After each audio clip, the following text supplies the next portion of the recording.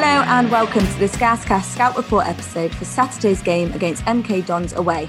I'm your host Kaz and I'm pleased to say I'm joined by Liam and Ross from the MK1 podcast. Welcome both, how are you doing? Yeah, not too bad, thank you. Yeah, I'm doing great, Kaz, thanks. So it feels like a lifetime since we last played a game. We had won 3 in a row, built up some confidence, gained some momentum, started to believe that Tisdale is the man for the job, and COVID-19 strikes again. This meant both Oxford home and Charlton away being called off and minimal training leading up to the next game against MK Dons. However, on a positive note, it means we went into Christmas unbeaten and on a high. So it's not all bad. MK Dons, despite being Tier 4, have continued playing whilst we haven't.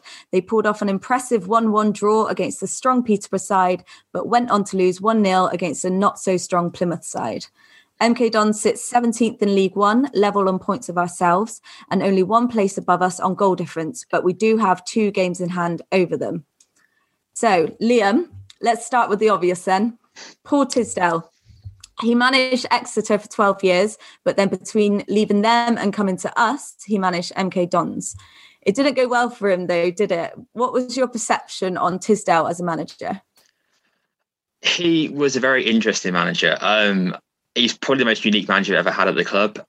Very internal, very relentless in his approach, and very open-minded in terms of the methods that he had. I felt in the League Two season, we should have been beating teams more than we did. But when we clicked, it was amazing. Notts County away was a pure example of that. And we had such good quality players like Chetzenike and Reece Healy, who are both moved on now, who just dominated that league. And once we got that promotion to League One, it kind of just didn't click anymore. The fans were on his back. He was refusing to change his style because he's Paul Tisdale. He's very internal, and unfortunately, it led to his sacking. But from what I've seen, and from what I've seen at MK Dons, he's been a manager who really likes to incorporate youth into his system. Sam Nombe for us, who's now at Luton Town, he really shot on his system as a striker, and players like Kieran Agard, who haven't done much since Tisdale left, really shot on his system as well. So he can definitely get goals in the squad. It's just a case of, can the fan base back him enough? And when things go wrong, is he willing to change? Yeah, so you would say that him being stubborn is probably one of his main problems then? Yeah, it was at Milton Keynes Dons, yeah. And I think with us being a quite passionate fan base, we made that clear to him, and he was very not stuck in his ways, but he had a clear way of how he wanted to play with the players that he had, and unfortunately that didn't work out for him.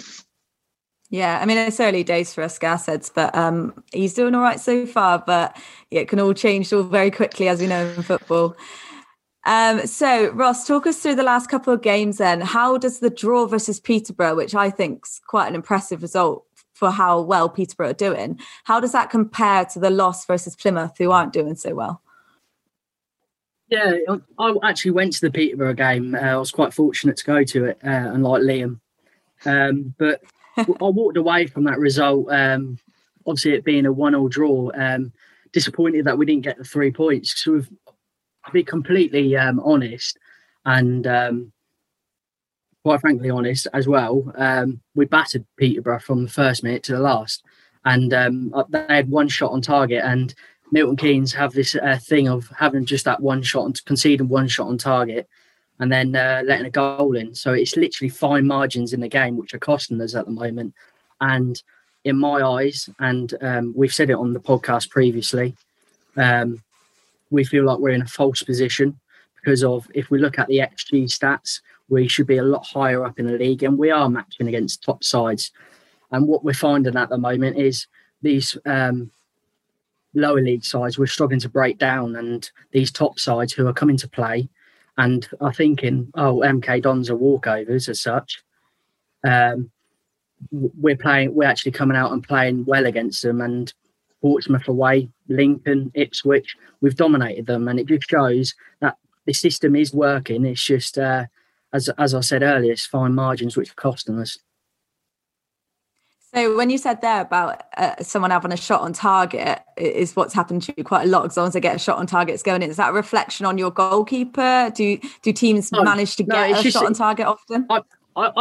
it's just literally like a one lapse of concentration in the back line, and we tried to mix it up and play 2 holding midfielders as such in the 3-5-2 formation, and it's went too negative, and we didn't have we didn't create a lot going up top, which we put Sumu in there on his own, and we kept conceding the odd silly goal. But I think for Plymouth's game on Saturday, 75% of our goals coming within the first 15 minutes. It's ridiculous. And if you cut that out of our game, we'd be easily top half. Interesting. Okay, so Liam, so obviously Ross has said he doesn't feel like the league position is fair. I mean, you're 17th in League One. Do you agree? What have the performances been like so far, and what sort of style of play does Russell Martin adopt?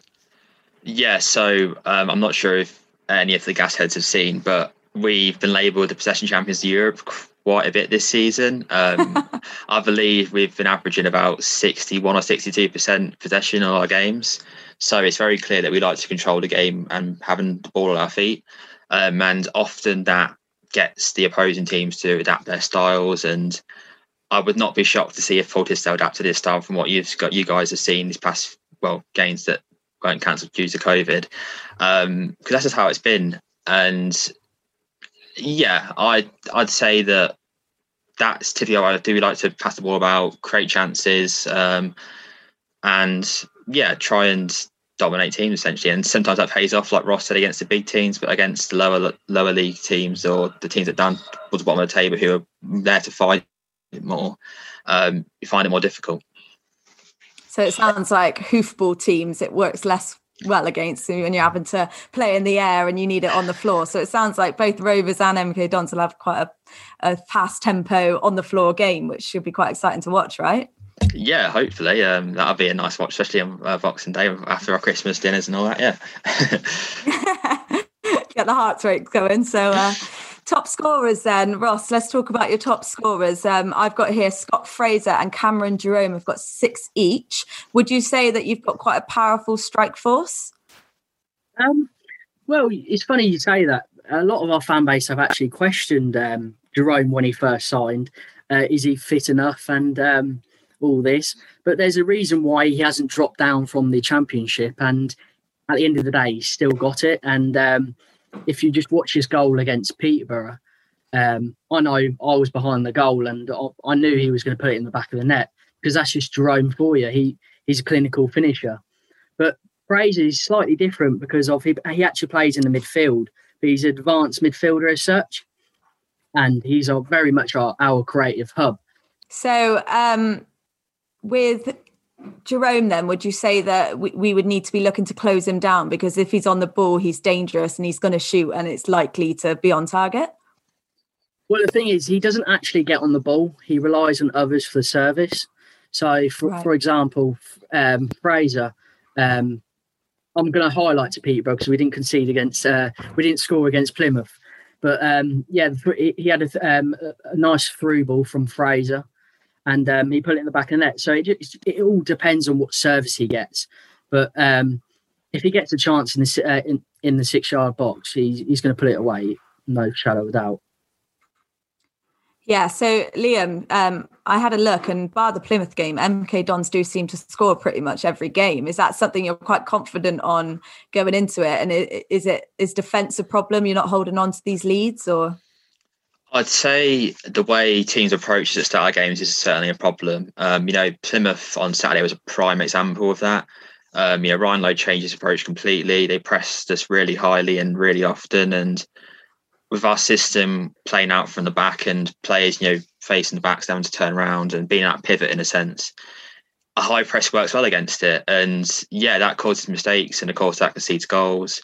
As Ross mentioned, 75% of our goals conceded have been in the opening 15 minutes of games. So if Rovers want to get something from this game, it's pressing us early and making us uncomfortable, especially at home. Home teams typically start well in games. They're familiar to the surroundings, and if teams are going to put us under pressure from the start, then it's going to, that was showing example, it's going to make them comfortable and force mistakes.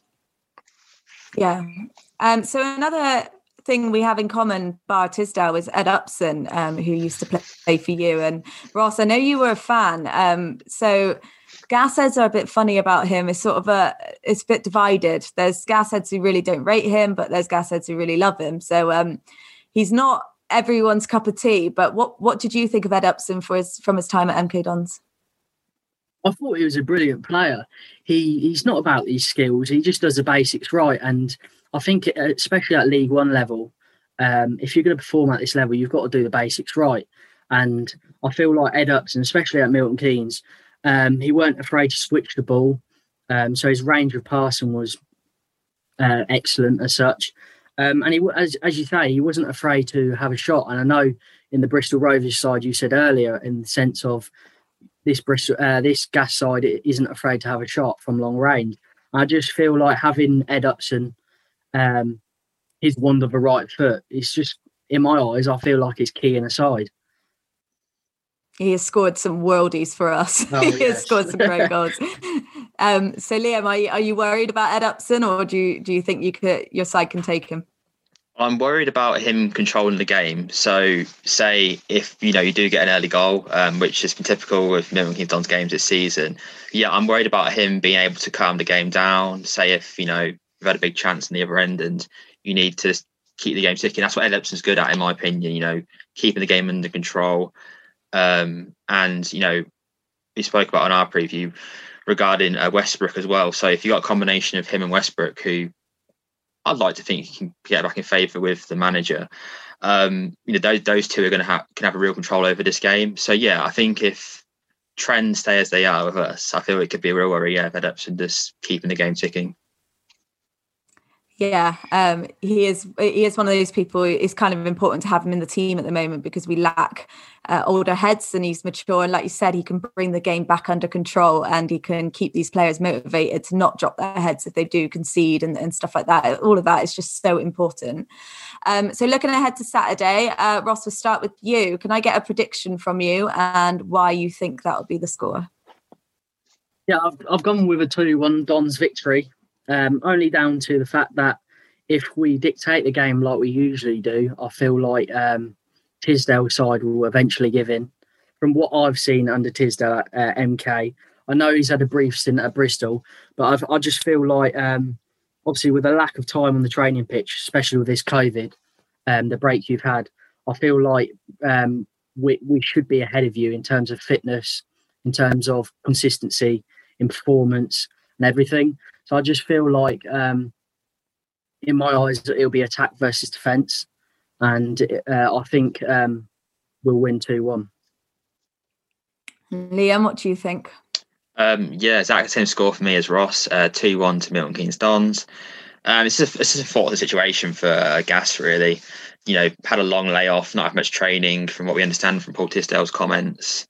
And, we've been playing regularly whilst you've been off. And I'd like to think we could take control of the game like we typically like to do. And I'm hoping that with the defence you speak about, Kaz, that we can create the chances to put in the back of the net. And with players like Jerome and Fraser firing at the moment, I like to think we can get a couple of goals in this game. So that's why I'm going to go 2-1.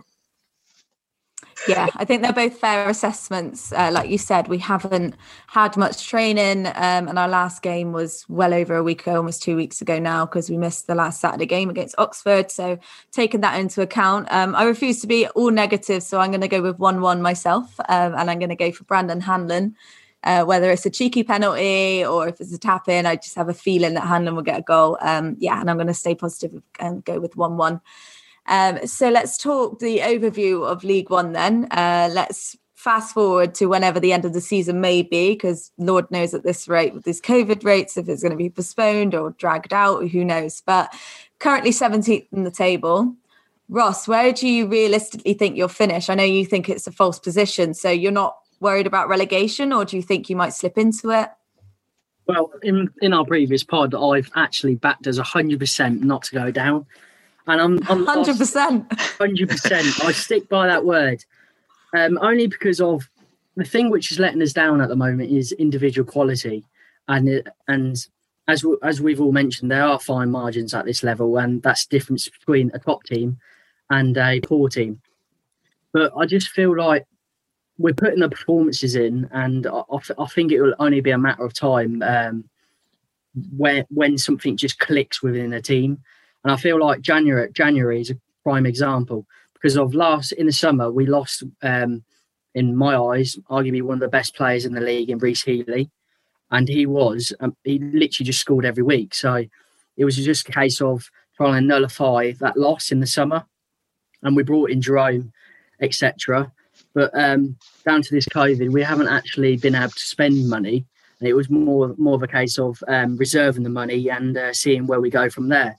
But as for the results on the pitch, if we look at the stats, so I love my stats, and I just feel like anything beyond 12th this season, I think we'll be in the ballpark of 12th, 10th maybe, if things start to click. And I don't think we'll be anywhere near that relegation zone. Yeah, Reece Healey was a player that we were looking at. Well, I say we were looking at, I was looking at. I don't know if the board were looking at, but he's someone that I wanted to come in, because we obviously lost JCH, which was a big loss for us because he was our main goal scorer. Where did Reece Healey go in the end? Toulouse. Yeah, so I remember that now because everyone was making the joke, oh, shame to lose him to Toulouse. He looked, yeah, it was everywhere. He looked like a bright player who would have fit perfectly in our side. But the thing is, I think that's the difference between us and now, and in the sense of, if we played Plymouth that weekend, we had one gilt cut chance, and if Reece Healey was in the box, he would put that in the back of the net.